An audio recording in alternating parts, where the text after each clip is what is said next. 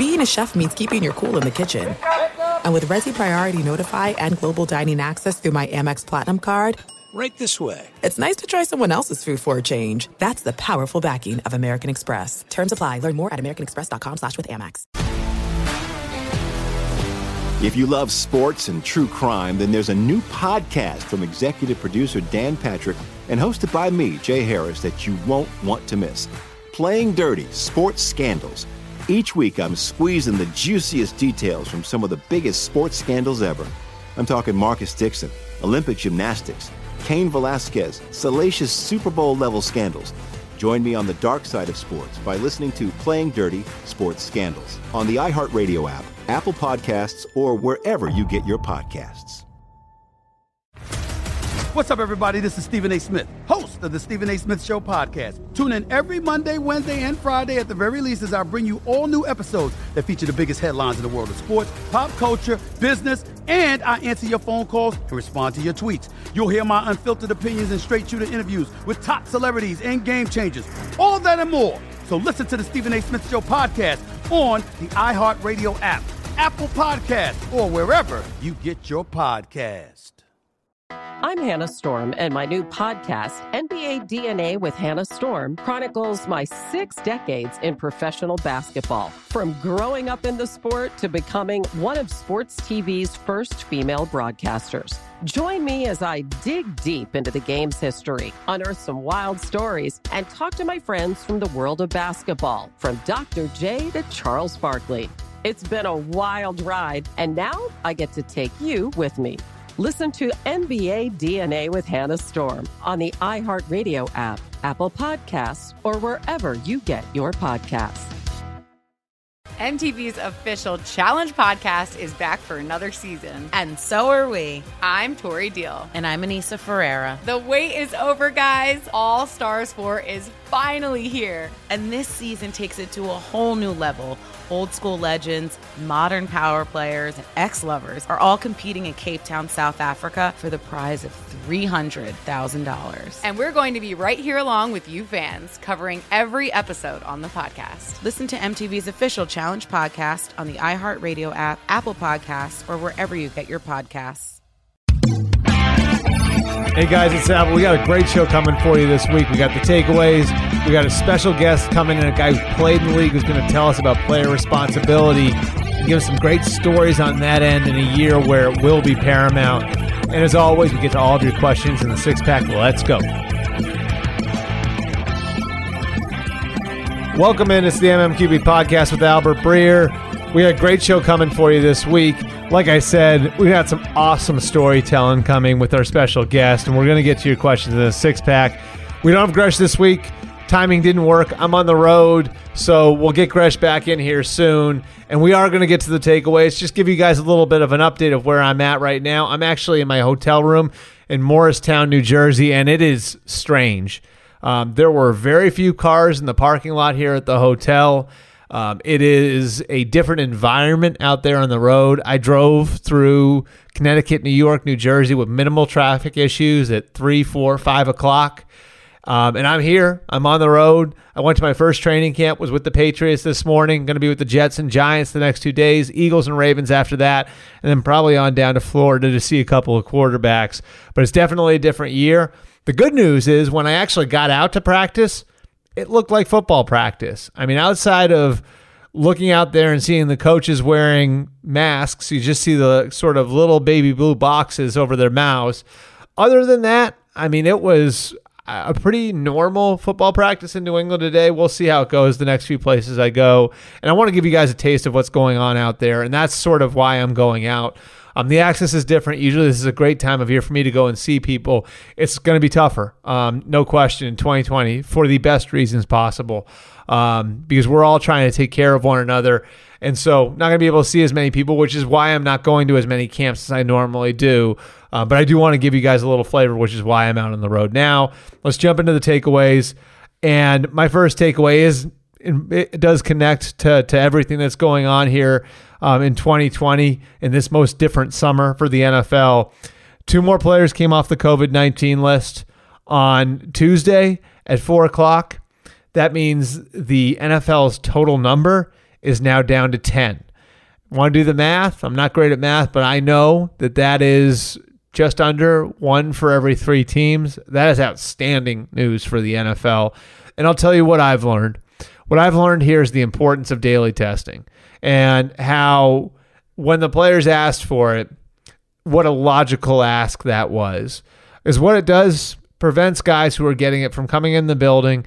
And I think I may have overlooked the importance of that, but I think that's a huge reason why they've been able to control it the way that they've been able to control it over the first few weeks of camp, and why I think they've got a great chance now to have a successful season. I'm more optimistic now than I was before. I still think that to some degree you are sort of a prisoner to what's happening across the country, and the NFL can't control that.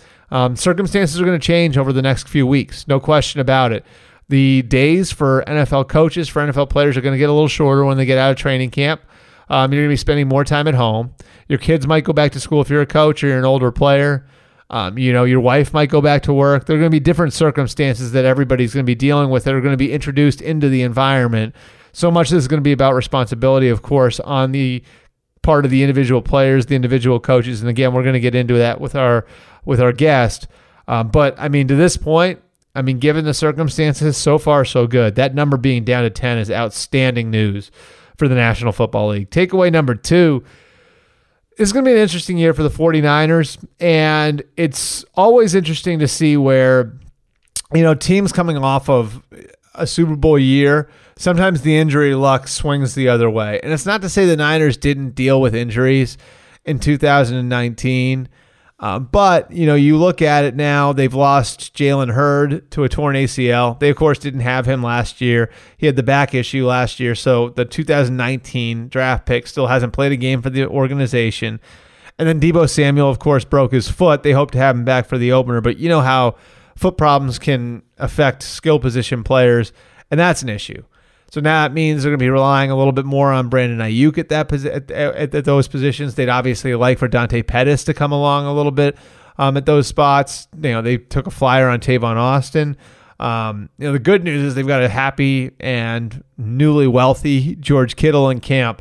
But certainly I think, you start to see where these issues, sometimes your injury luck is good, in 1 year, and you perform like the 49ers performed last year, and then you come back and it's not as good the next year. And so the Niners, obviously, the challenge changes a little bit for them this year. That said, if there was one spot where I think the Niners could are able to kind of manage it with a little bit less, it might be that receiver spot. Again, they've got a great tight end. They've got a very good running game, and they've got a defense that can win games for them. And they've got a head coach who is as good at coaching up and developing receivers as anyone in the league, in Kyle Shanahan.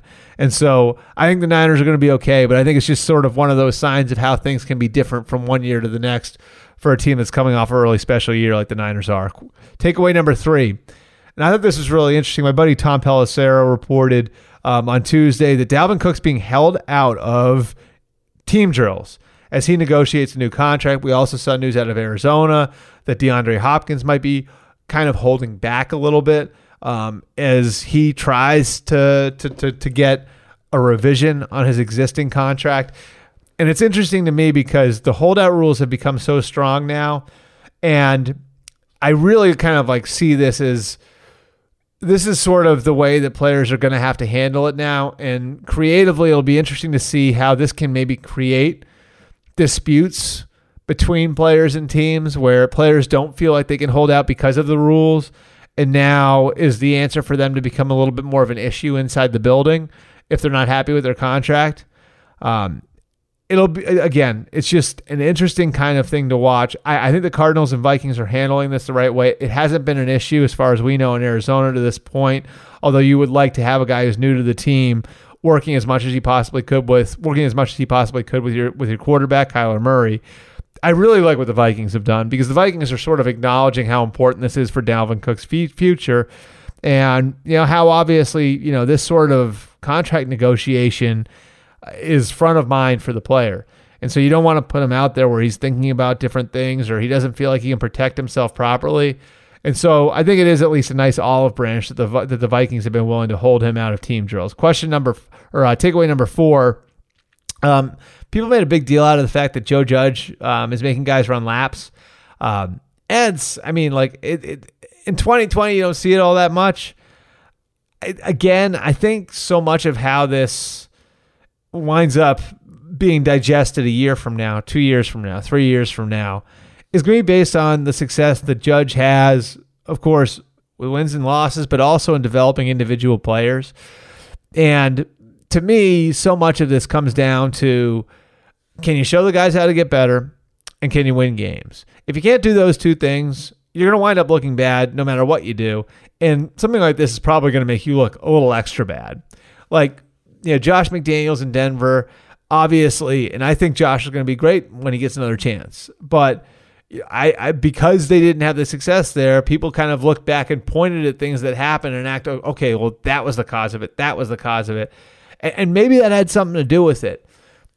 But if Josh McDaniels had, if they had done a better job building on the start that they had there, I believe they were 6-0 in his first year, and they hadn't collapsed, people would be looking back at those things and saying, well, he instilled discipline and he instilled toughness, and that program is old school. When you don't win, it makes you look like a high school coach. And so I think for Joe Judge, the key is going to be what happens next and his ability to take the team to back to where it's been in the past, of course, but also to develop individual players, because ultimately, what do players care about? They care about their earning power. And how do you build earning power? You build earning power by becoming a better player. And so I just think a lot of times these sorts of stories look like, is he going to be able to show those guys how to win? Is he going to be able to show those guys individually how to get better? If he does, we'll be looking back on this and saying, well, he did a great job instilling discipline, and that place needed it, and they needed to get back to some of the foundation that was laid by Tom Coughlin all the way back in 2004. If they don't win, then people are going to point and laugh and say, like, oh, yeah, that's just another guy trying to imitate what Belichick did. I don't think running laps is a big deal, to be clear, and I don't think it's going to determine whether or not Joe Judge is a success in New York or not. Finally, takeaway number 5, a couple more college players have opted out over the last couple of days. To me, Jalen Mayfield, the Michigan tackle, who did a really, really nice job on Chase Young in November. I think a better job than anybody expected him to. He opts out. He's a potential first-round pick. You can see it. To me, there were 2 other names on Monday that were sort of interesting. Kerry Vincent, who's a nickel, a very athletic nickel back at LSU. He opted out. He was going to play a big role in their secondary at LSU with Grant Delpit and Christian Fulton, who went to the Browns and Titans in the draft. He was going to play a big role and have a chance to really step forward. He opts out. My understanding, he's probably 3rd, 4th round pick. And then Kennedy Brooks, the running back from Oklahoma, who's probably a day 3 pick, as a running back. And so to me, like, seeing these 2 guys is interesting, just because if there is some semblance of a college season, how does this affect guys who do play in 2020? And how many guys pass these guys? I think what's, to me, the reason why I'm singling those guys out is because you do have guys at the top who I don't think would be affected by much. And Jalen Mayfield is borderline in that category. Micah Parsons is certainly in that category. Greg Rousseau's in that category, where there's just the freakish talent is so clear and it's there, and somebody's going to take a swing at the guy, right? Where when you're talking about guys who, 2nd round and below, a lot of times, like, the difference between a 2nd rounder and a 5th rounder, the difference between a 3rd rounder and a 6th rounder is like razor thin, right? It's razor thin. And so not playing a season could really affect these guys. Now, I'm not criticizing their decision, because these are deeply personal decisions for each of these guys. And a lot of these guys have family reasons for doing it and everything else. It's just going to be interesting to see this side by side when you look at players that are at those positions and how many guys pass those guys, if there are any guys that hurt themselves by playing this fall. Just to me, like, that's sort of one of the subplots to the 2021 draft, is how the guys who opt out wind up stacking up against guys who play a season, again, if there's a college season. And again, that's something that we're going to be able to monitor. We're not going to have answers on that in 2 weeks. That's something we're going to be monitoring over the next 6, 7, 8 months. So those are the 5 takeaways for this week. We'll get to our special guest right after this.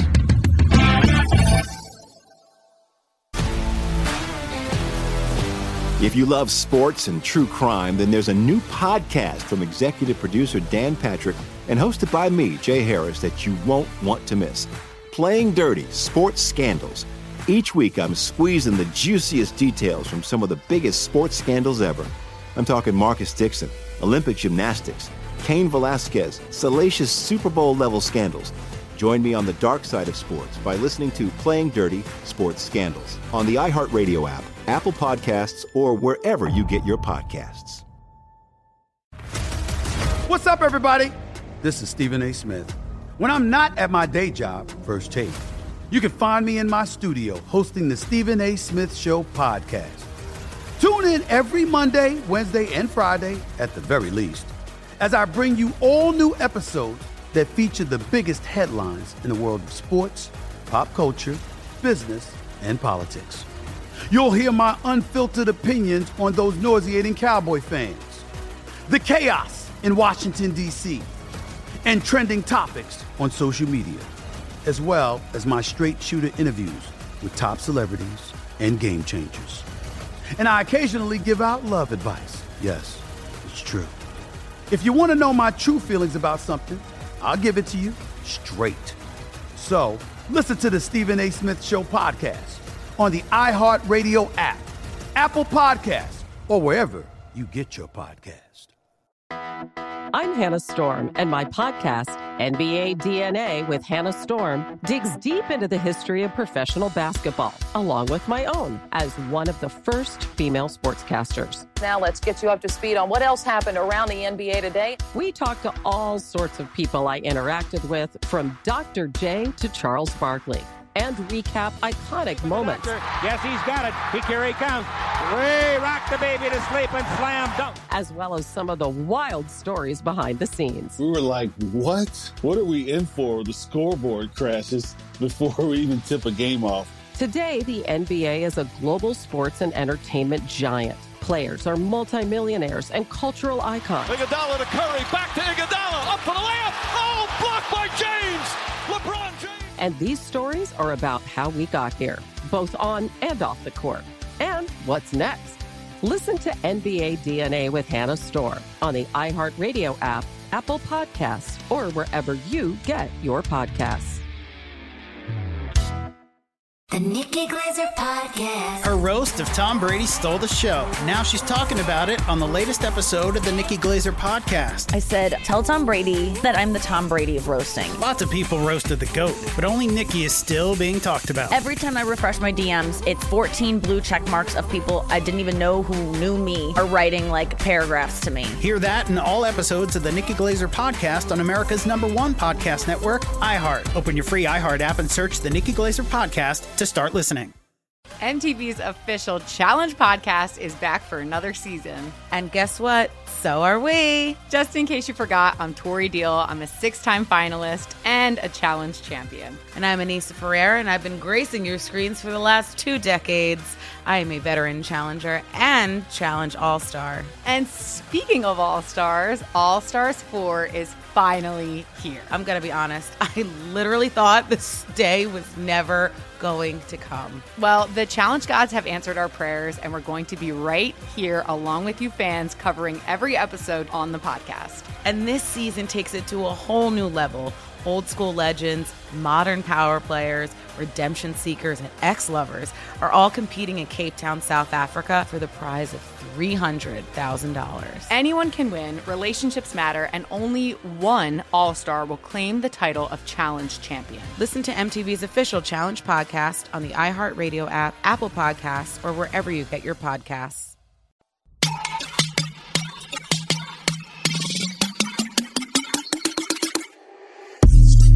All right, we're going to bring back one of our favorite guests, and I'm not just bringing him in because of the timing and everything going on with the Big Ten. He's going to give us great insight on where the NFL is now, what it means, the way that the NFL has been running training camp, and kind of his impressions from early on. And so we're bringing back into the show former first-round pick, former Cowboy, former Ohio State Buckeye, and now you can see him on both ESPN, on Get Up, and listen to him if you're in Columbus on 97.1 The Fan. Welcome back, Bobby Carpenter. Albert, thanks for having me on, man. It's a pleasure as always. All right, so let's start here. I just want to know what the mood's like there, because and we both know you were a player. I was a student. We know how important Buckeye football is there. So what's the last few days been like for you as a sports radio host and a former player there? Well, you kind of go through, Albert, all the little steps of grief. You know, first it's anger. You've got some resentment in there. I think despair set in. The one thing was, like, I don't think it's really ever gotten to the point of acceptance, because people are still fighting in the fact that you see what's happening with the SEC, the Big 12, the ACC, and you know, people up here are like, well, you're telling me it's not safe, but the doctors at Duke are saying that it's good enough for them to go, and so they're trying to rationalize all this. And that's why you see this big groundswell, and people are pushing back, trying to do everything they can to try to save a season. Now, I don't know if it could be salvaged at this point. I'd say it's a small chance, but I think that they're probably hoping to get some substantive change in how things operate, and especially for the players. I think a lot of the players are looking at it and saying, hey, how can we try to make sure that if this ever does happen again, especially the young guys, like, we want to make sure we have a place at the table to decide our own futures. What do you think, like, can you imagine? I mean, because you probably you're obviously qualified to put yourself in these guys' shoes. Like, what do you think's running through a player at Ohio State or Penn State or Michigan? What's running through the player's head right now?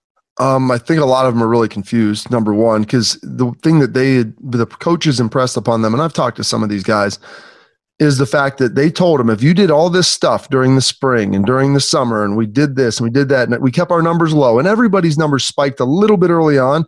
But if you look across college football, for the most part, they've all subsided. And so I think these guys are really just kind of distraught, because like, we did everything you asked, and you're not even giving us a chance for it to fail and to not work. That's the biggest thing that's frustrating, because they don't understand, like, you told us if we did this and we did it right and everything stayed okay, we'd have a chance. So they're there's a lot of despair, and there's some confusion trying to figure out, well, do I if you're a graduating senior, you know, am I going to play this spring? You know, how does that work? How many guys are going to be left on my team as opposed to probably going to the NFL? And is spring even a realistic possibility? Because I still don't believe that that's even going to happen. You obviously still, you know, very connected to the program. You live there. I know you're over there a bunch. Were the kids really responsible over the last 2 months in the way they handle this? Because they got back to campus, right around like June 8th, right? Like June 8th, June 9th, somewhere in there.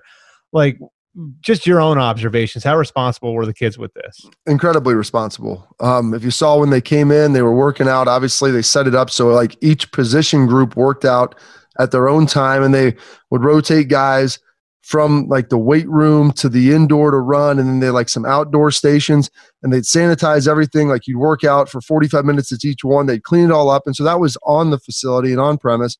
And then when they went there, like, none of the guys were going out and doing anything. And I don't know if you saw the speech by Jonathan Cooper, like the impassioned speech. Like, he's a senior. I've known Jonathan since he was a sophomore at Gahanna Lincoln. My dad coaches in his league. He's an incredibly unbelievable human being, great family, hard worker. And you saw him lay into all his teammates saying, like, don't ruin this for everybody. And that's really the way the guys took it. They stayed in.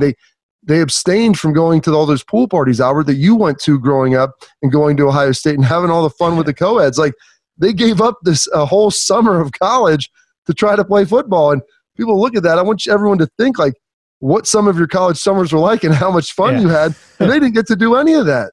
Do you so what do you think happens? Like, if I had to ask you, what do you think is the most likely thing that happens with the Big Ten schools? I think there's going to be a decent amount of pushback. Unless Kevin Warren is probably removed, which I don't see happening, I don't see them playing. And I think it's going to really, really start to hit close to home, Albert, when the ACC, SEC, and Big 12, when they kick off, if they actually have games, there's going to be people that are very upset. And I've told people, I've been on a lot of different radio stations. I've probably done 5 hours of radio outside of my own show in the last like 5 or 6 days. And I told them, like, you're upset? Write your congressman, write your senator, write your governor, write your state reps. Get a hold of them, because they're the ones that ultimately shape the board and the governance of how these universities operate. And if you don't like it, and the presidents they're picking and the decisions they're making, take it up with them. And those people are survivors by nature. And if they feel like, and the one thing, Albert, like, you know, being in Boston, you understand this, like, nothing unifies probably Boston like the Patriots, like the Red Sox, like the Celtics. Nothing unifies Ohio, whether you're conservative, liberal, Republican, Democrat, black, white, any of these things don't matter.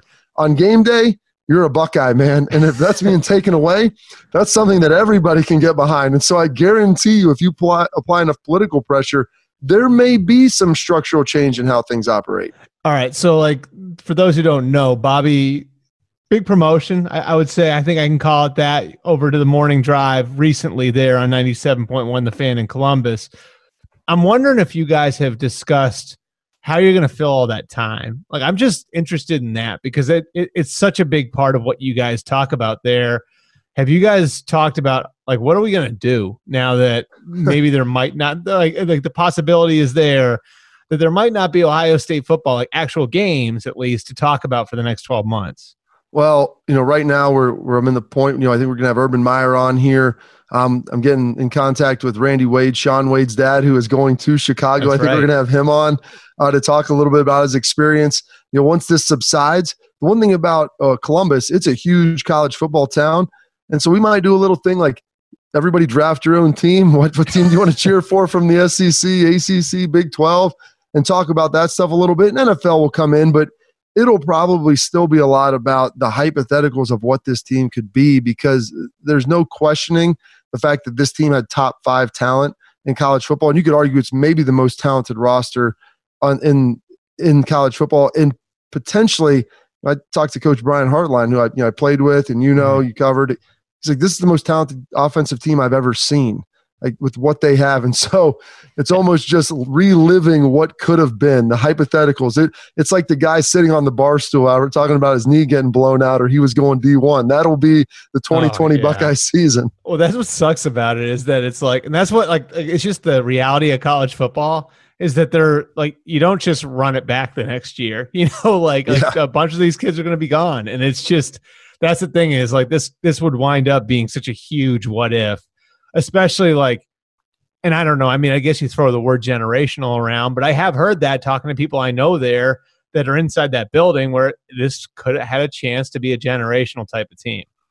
Well, when you look at how last season ended, a misread away against Clemson, having the lead and having some calls go against you, like everybody was geared up. And the guy who I really feel for who's pushing this is Justin Fields. Like, he doesn't need this year to get drafted in the top 5, but I do think it would be very beneficial for him, for his development of getting another season under Ryan Day, seeing things for a second time, going through the progressions, dealing with new receivers. So that, I think, is invaluable. And that's one thing that people talk about. These guys are fine. Just going to the next level. There's a developmental process to this where playing more football for you is a good thing experience-wise. It's so interesting you say that, too. And we're going to start to transition now to the NFL conversation here, because I think about him.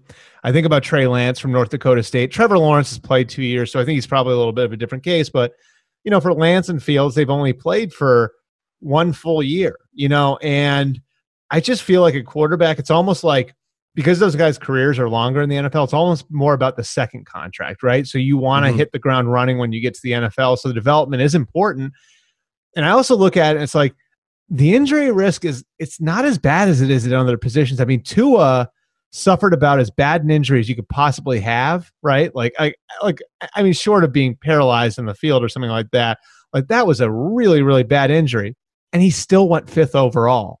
Like Sam Bradford went 1st overall after separating his shoulder his last year at Oklahoma.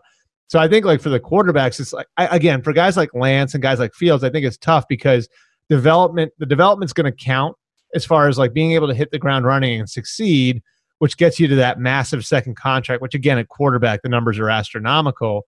And the injury risk, actually, if you like break it down and you look at it, it's not as bad as it is at other positions where, like suffering suffering a serious injury probably doesn't impact your draft stock quite as much as it does at other spots. No, and you even look at Drew Brees and what he came back with his shoulder. Like, modern medicine now, like, everybody has a high degree in faith that you'll be able to get into a place where you can play. And like you said, Tua's was almost as bad as you could possibly have, and he was still able to get it done. And so when you look at that and understand it, it's really more the development. I go back to Bill Parcells' rules about drafting quarterbacks.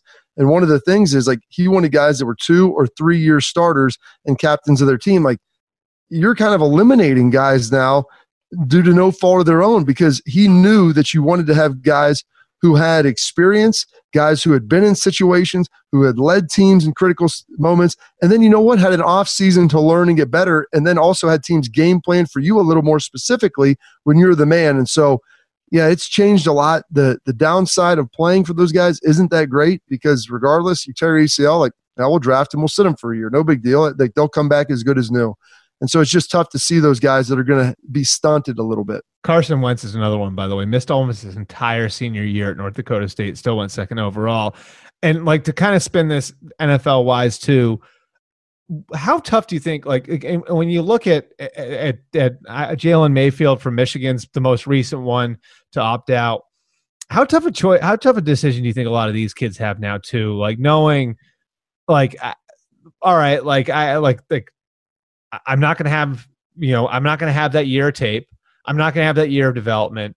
Like, but like, on the other end of it, I'm mitigating the risk, and I'm giving myself a chance to train for the combine and get ready to give the NFL my best. Like, how difficult a decision do you think that would be if like, put yourself in that spot, because you were a first round pick? How tough a call do you think that is for some of these guys? It's incredibly tough, Albert, because you're trying to figure out, like, sometimes there's really no good answer. It's the least bad answer is what the solution may be. And I don't know, is playing in the spring viable and then trying to do all that? Because if you look at this, and you know a lot of scouts and front office guys, like, they value tape now a lot more than they value stuff at the combine, because you see guys that can run fast and jump high that aren't good football players. That just kind of confirms what you already know. And so some guys need that year of tape. I would have probably been, in my mind, I think I would have been able to run to get into the third round, but reality was probably a fourth round pick, maybe fifth after my junior year. And so that's how dramatically it can change if you put together one good season of film to be able to be evaluated for the next level. And there's like the Joe Burrows too, where it's like, oh yeah, and I've said this a few times, but Joe Burrow's probably like a fifth round pick. Like Baker Mayfield, probably a third or a fourth round pick. Kyler Murray's a baseball player if he loses last year, so it's like, there's so much, the impact of this could be like very, very wide ranging. All right. So like, just at the NFL level today, and I think this is an incredibly, incredibly positive development for the NFL, for football in general. Today, 2 more guys came off the COVID list league-wide. No more went on. That means with 2,600 players in camp, they're down to 10 guys on the COVID list league-wide. That's a little more than 1 for every 3 teams. Your early impressions in the way all this has been handled, Bobby? It's not surprising when you look at the NFL and how they do business, how they operate, Albert. You know that they have that thing running like a Swiss clock. They've done everything they can to put themselves in the best situation with the players on board as well. Like, they talk to them, how can we do this safely? And remember, the article that came out with Odell Beckham Jr., like, talking about, I don't know how we're going to do this safely. And then all of a sudden, they realized it was written earlier, and he actually got to the facility and realized, like, listen, they're doing a good job with it. And so the players, I think, are doing a good job. Once they start getting around during the season, and do they want to go out? Do they want to do things? Like, it's going to be tough. And this is where the leadership aspect is going to come in from teams and coaches that have a firm control of their roster and what type of guys they drafted and have assimilated onto that team. Because once you get rolling into the season, guys, they may want to get lax. They may want to start doing things, and it's going to be the younger guys. And so, did you draft high-quality guys? Have you brought in high-quality leaders? And are you firm enough to find guys and to put them in situations where, hey, if you are out and you're doing these things, we're going to hold you accountable. And so there's a premium now that I think is going to be placed on character and accountability. And teams that have done a really good job with that have really put a high emphasis on that, they're going to have a better situation this year, I think, than teams that haven't. So, all right, like, how much do you trust the 23-year-old who gets a call from the girl like a Thursday night, come meet me at the bar? Like, and I think we all know, we've been that age, and these guys have money in their pocket for the first time. Yep. Like, how many of those guys are actually going to say no? You know what I mean? Like, and you were in these locker rooms, you've lived it. Like, how many of those guys do you think actually say no and are able to kind of be able to be consistent with it and be able to keep themselves out of those situations? Well, I mean, we already saw in Seattle, like it doesn't even need to be going somewhere. We're trying to smuggle in contraband, I mean, in a very creative way. It's interesting. I never thought many guys would. And I played, and I was essentially married my whole time in the NFL. My wife now, we got engaged early. She was living with me in Dallas. So, I mean, I wasn't running around doing those things. A lot of my teammates were. They're going out. I saw it. They're going out on Thursday nights, Friday nights. And so I understood that, that's a different lifestyle that you're leading. And now those guys, like, can you sacrifice 5 months for $500,000? Like, that's the real question. Like, yeah. And it sounds like it would be easy, but when you're 23 years old, 5 months is forever when you're 23. It is. And you're so short-term in thought, but guys who are more mature, I think, can put that stuff aside and realize, like, how much do I even love the game? Like, do I love to play that much to where this could take it away from me and take away that opportunity? And so I think they will have issues, not a lot. And especially on teams that put an emphasis and a premium on character, I think those teams will be fine. And also, don't forget this too, Albert.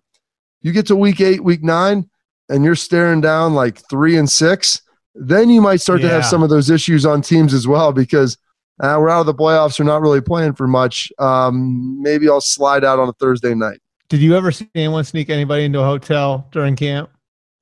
So I've got a great story that was told to me by Jim Schwartz, who was the head coach of the Lions, who was the DC of the Tennessee Titans when Vince Young and Lendell White were there. Mm-hmm. He said this was, I think, the night before a game. And he told us, he's like, we sat there and watched security footage the next day from like 11 o'clock to like 3:30 in the morning or 2:30 in the morning of those guys trying to sneak 2 girls into the team hotel. And like the security wouldn't let them in. So they're like trying back stairwells, and they have all the cameras that they're coordinated. And he goes, the guy was fast forwarding. He goes, we spent about 45 minutes on Sunday morning watching this stuff. So, I mean, I've never personally seen it, but I've heard that. And that's like the night before a game, not even in training camp. That's your quarterback too. Yes. Did they did they wind up playing the next? Like, do you know what happened to him? Like what Jim did to him? I think they played. I mean, because Jeff Fisher was the head coach, and he was a little more lax, I think. And so those guys played, and then I think he addressed it with them afterwards. I think he may have put some of the film on like the Monday morning breakdown. Like open with that. I think that is. So everybody saw it. So everybody saw it, man. And like, I don't know what his performance was like. I mean, I can't remember the timeline, but I guarantee some of the vets are thinking like, man, you got to get it tightened up, dude. It's Saturday night before the game, for heaven's sake. Yeah. I still remember, and this is like my one story like that this was when I was covering New England, and there's a bar in Boston. I don't know if you ever went there, but it's called Daisy Buchanan's. It's right there on Newbury Street, and it's like I was there all the time when I was in my 20s, and it was a place where they would take care of pro athletes. You know what I mean? Like, so if the Yankees were in town, there'd be a back room where, Derek Jeter or Roger, whoever came in, they would be taken care of. No one takes, like, you would literally, you go into that place. If you try to take out a cell phone camera, like, you get like 10 dirty looks. It was like one of those sorts of places, That's nice. And so I was covering Patriots Lions the next day, and that was the year the Lions went 0-16. And so it would have been 2008 then. And I saw and there were like 4 Lions players in there, and it was, I mean, God, it must have been 1 a.m. And I believe the Lions were staying in like Providence. So it's like, that's a haul, man. Yeah, that is it. Like, that's like, and I remember thinking to myself, I'm like I've done some really irresponsible stuff. Like, that is a commitment to doing that sort of shit. You know what I mean? Like, to go that far, like, that is a commitment to doing it. So, it'll be interesting to see. Like, I hadn't even thought of that though. Like, the idea, like, there's a team that's 2-7 in November, and like, I mean, like, the lid just could come off then. Oh yeah, because my first year in Detroit was 2010, so it was a couple years after that, and we ended up winning our last 4 games and finished 6-10. We lost some close ones, but every team I had been on prior to that with Dallas, we either made the playoffs. We always had a winning record, but we were in the playoff hunt until the final week. And so guys were making their vacation plans for after the season at like around Thanksgiving. And that was so foreign to me. Like, man, I'm like, what are you doing? Like, what do you mean? What am I doing? We're making plans, and like, we can go to the playoffs, dude. He's like, we won 2 games. We're 2-6, 2-8, or whatever it is. I'm like, That's a good point. I mean, we're not doing that. I'm playing to win, but like guys, it's just how you think. And, it's not that they don't come in and prepare, but you're not probably doing quite as much as you would as if you were in the playoff hunt. So, all right, like last thing on that, how important is it that it comes from other guys in the locker room? Because I like guys are used to being barked at by their coaches, right? Like, how important do you think in these situations is it that it comes from comes from a peer, comes from somebody else who is in there playing with them? I think it needs to start with the coach, and they have to know that there's strict rules. Like there's going to be fines and things levied, and then it goes to the culture of the players. And if you have your best players are good dudes who are echoing those things, then you'll be fine.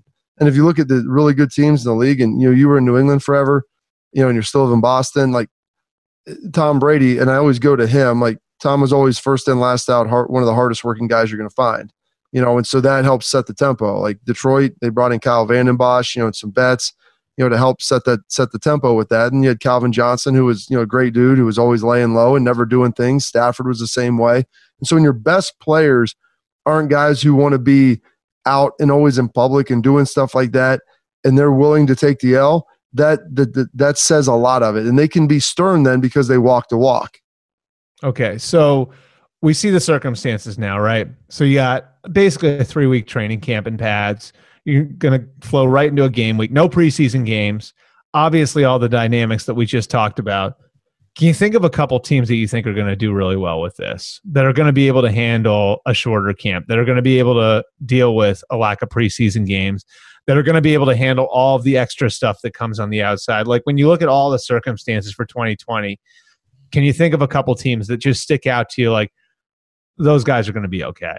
Well, I mean, number one, you look at the defending Super Bowl champs, Kansas City. So we'll push them away because they have 20 returning starters, returning coach, and they won the Super Bowl, and they have a great quarterback. The next team I would look at is the Baltimore Ravens. If you look at the structure there that they have in place, they have an incredibly stable front office. They have a young quarterback who's played a couple of years, though he's returning. They return a lot of guys on both sides of the ball. They have some veteran guys that are coming in there that understand it. It's a tough division, but I like Baltimore based upon their structure, based upon how they operate. I don't know, where Tennessee will be at as far as, talent. I mean, it's tough to do what they did again because they kind of won some games really close. They had a lot of luck on their side, and just things broke, not luck, just things broke their way. They have a returning coach. They have a returning quarterback. They run the football, play good defense, very disciplined team. And so that's what I'm looking at. Are there returning coaches that I think are really good, returning quarterbacks that have started for a while, and they have established program. Yeah, established program where they don't have a lot of front office turnover. They have the same people that have been in place for a long time. New Orleans Saints, another team. Everything is in place. They've been locked and loaded and ready to win for a long time. And you could even argue that maybe the Atlanta Falcons might be in that boat as well. They underachieved dramatically last year, but they have that same thing where everybody's in place. Minnesota Vikings. So those are kind of maybe 7 teams, 6 teams that I think okay, all this structure's in place. They have a firm organization. They have a returning quarterback.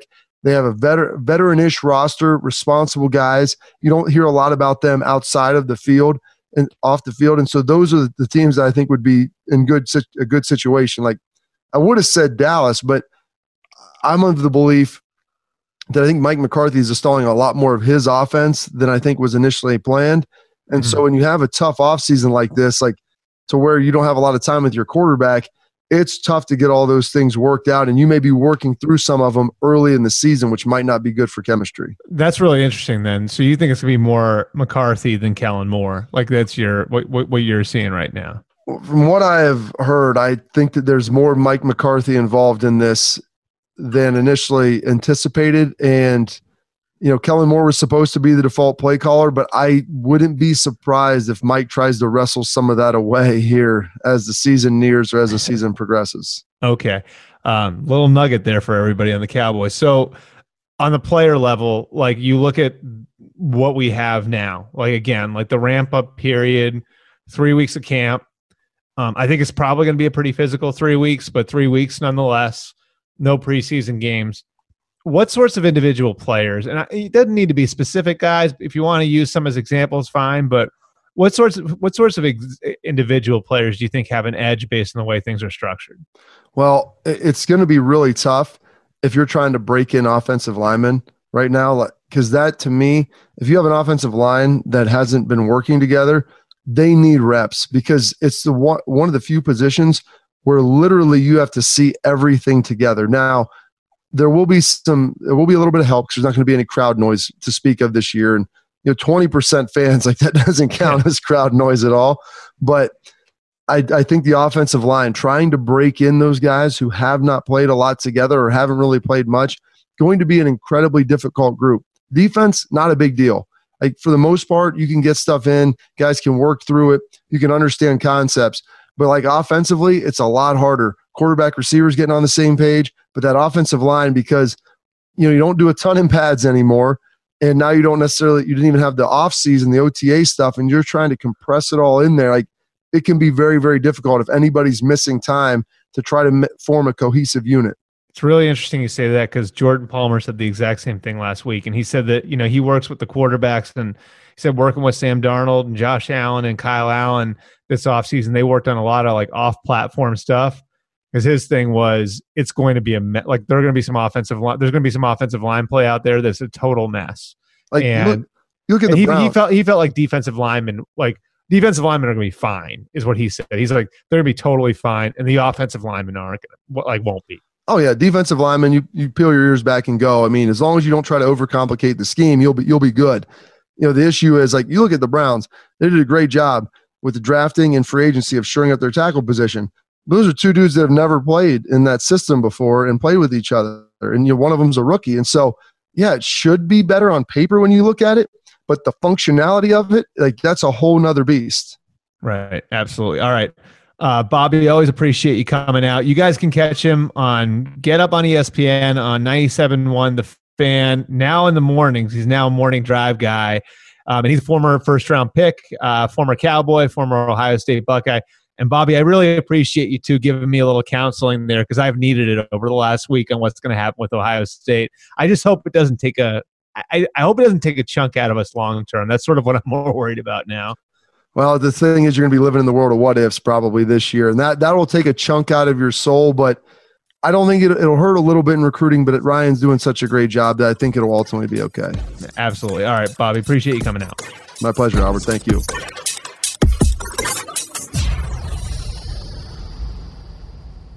All right, thanks to Bobby. He's always great coming out, talking about Ohio State, talking about what the NFL is going to look like over the next few months. We'll, of course, have him on again sometime soon. We're going to jump right into the six-pack. You guys know how this works. Ever since the pandemic, and even now that I'm on the road, we've sort of switched gears, going to the old-school six-pack way of answering your questions. You guys know how it works. Every week I put the call for questions out on Twitter. I pick six. If I pick yours, then you get a like on Twitter. That means I hit that little heart emoji there, and you get an answer right here on the podcast. This week we're going to do 7 because we have 2 from one guy who sent me a whole bunch of questions, and I want to get to both of his. So our first 2 questions is a 2-in-1. We'll call it a 2-part question. Is from Just for the Titans at Drew 582-30496. His first question is the AFC West the best division in football? His second question, any chance the Chargers take a big step up with Tyrod vis-a-vis Ewing theory minus Rivers? Is the AFC West the best division in football? I think it could be, but a lot's going to depend on how the Broncos come along, how the Raiders come along. Right now, I would tell you the best division in football is actually probably the NFC West. Part of that's what I see with the coaches in that division. You got Pete Carroll, who's a top 5 coach over the last 10 years in the league. Kyle Shanahan, who I think a lot of people would have as maybe the second or third guy you would take if you had to coach one game right now. Cliff Kingsbury, who I think showed flashes of what he can be in year 1. And then Sean McVay, who I still think is, in that category, top 5-6 coach in the NFL. And so you got the coaches, you've got stability at quarterback, Russell Wilson, Jimmy Garoppolo, Jared Goff, and Kyler Murray. And I just think it's going to be, I just think that division going into all of this, it looks to me like the most competitive division if you expect the Rams to bounce back and if you expect the Cardinals to make a leap, as many do. Question number 2, any chance the Chargers take a big step up with Tyrod Taylor vis-a-vis Ewing theory minus Rivers? I think the Chargers have a chance. The offensive line's the big question you've got with them. What happens with that offensive line group?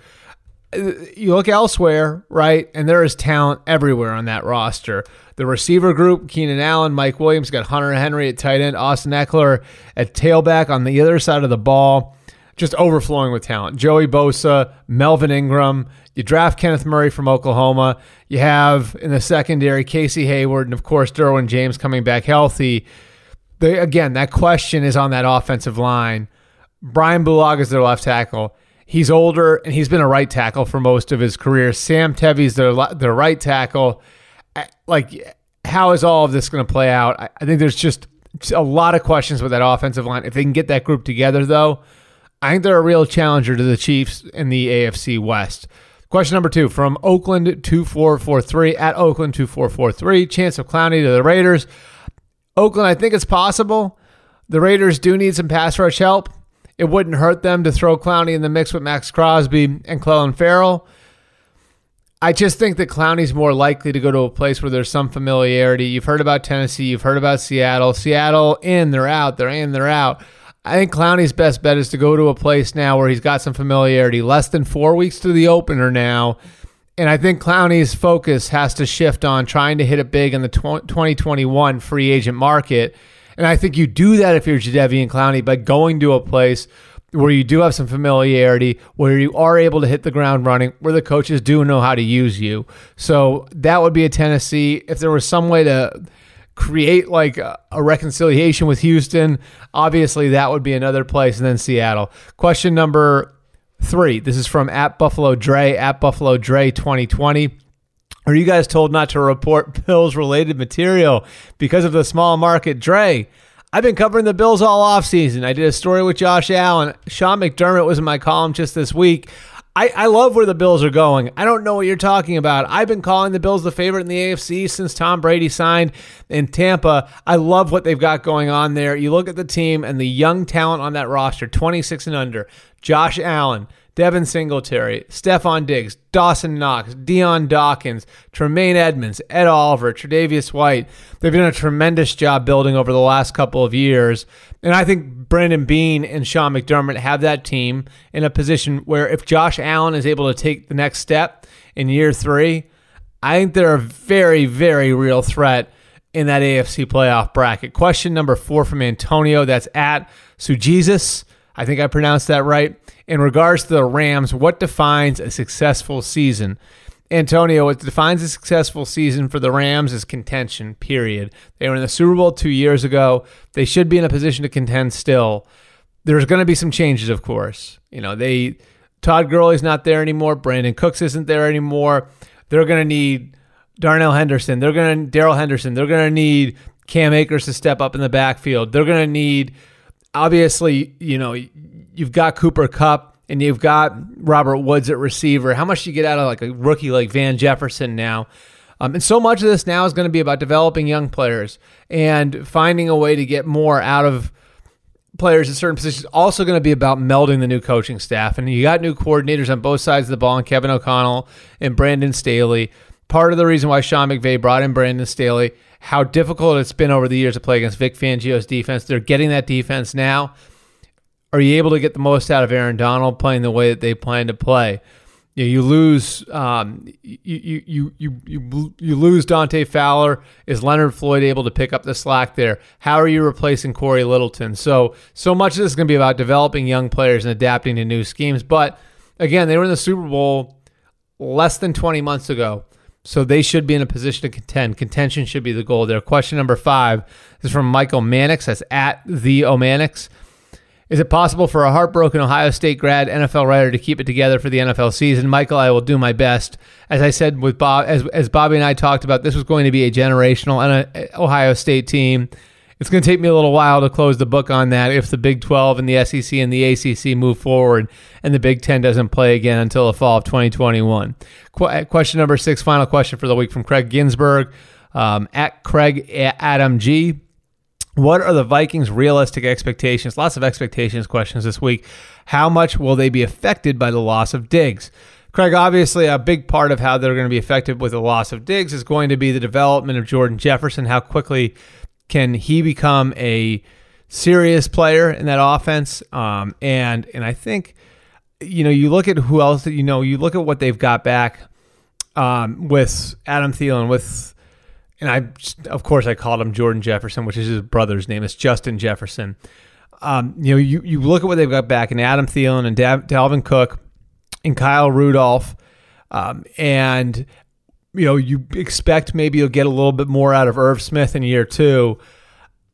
Like, based on the fact that they've been a top 10 defense since Mike Zimmer got there, if you can make it work, if Justin Jefferson can come along, if Irv Smith can take another step, I don't see any reason why you wouldn't expect them to be a team that's capable of not just getting to the playoffs, but winning when they get there. And so it's still very much a team in a win now window with that core group of players, the guys I mentioned, your Thielens, your Rudolphs, on defense, guys like Anthony Barr still there, Harrison Smith still there, obviously Donnell Hunter still there.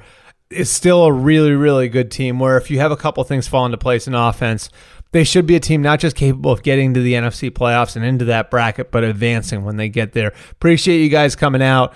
Again, keep it locked all week on my social media channels. We'll be giving you guys all kinds of content from the training camp trail. Once again, my plan, I was with the Patriots on Tuesday. I'll be with the Jets on Wednesday, the Giants on Thursday, the Eagles on Friday, the Ravens on Saturday. Then I'm planning on going down to Florida to give you guys a flavor for what's going on out there. Because the access is a little different again, I want to again be clear about this.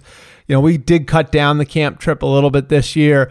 I'm not doing 2025 camps like I normally would because it's just not worth it. Based on the access rules, and I don't want to bore you guys with the journalism stuff, but I do want to give you guys a flavor of what's going on out there, and we're going to be doing that through all of my social media channels. Again, at Albert Breer on Twitter, at Albert_Breer on Facebook, or on Instagram, at Albert R. Breer on Facebook. You guys can check me out all 3 of those spots. We'll be giving you guys content all week. And thank you to, again, Bobby Carpenter for coming out. We'll have Gresh back again soon. And always remember to subscribe, listen to, download all of our podcasts. You can find all of them in one spot now in the MMQB NFL podcast feed. This podcast, the MMQB podcast with Albert Breer, the Weekside podcast with Jenny and Connor, Gary's podcast on Monday mornings, the Week in Review podcast is all in one spot. That MMQB NFL podcast spot, that MMQB podcast feed spot, you can find it on Spotify, Stitcher, TuneIn, Google Play, Apple Podcasts, wherever you guys get your shows. We're there. Same time next week. We'll talk to you guys then.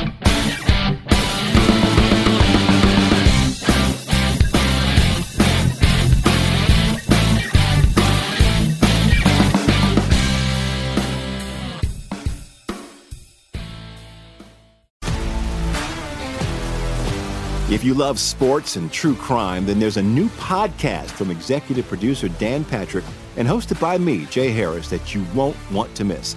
Playing Dirty: Sports Scandals. Each week, I'm squeezing the juiciest details from some of the biggest sports scandals ever. I'm talking Marcus Dixon, Olympic gymnastics, Cain Velasquez, salacious Super Bowl-level scandals. Join me on the dark side of sports by listening to Playing Dirty: Sports Scandals on the iHeartRadio app, Apple Podcasts, or wherever you get your podcasts. What's up, everybody? This is Stephen A. Smith, host of the Stephen A. Smith Show podcast. Tune in every Monday, Wednesday, and Friday at the very least as I bring you all new episodes that feature the biggest headlines in the world of sports, pop culture, business, and I answer your phone calls and respond to your tweets. You'll hear my unfiltered opinions and straight-shooter interviews with top celebrities and game changers.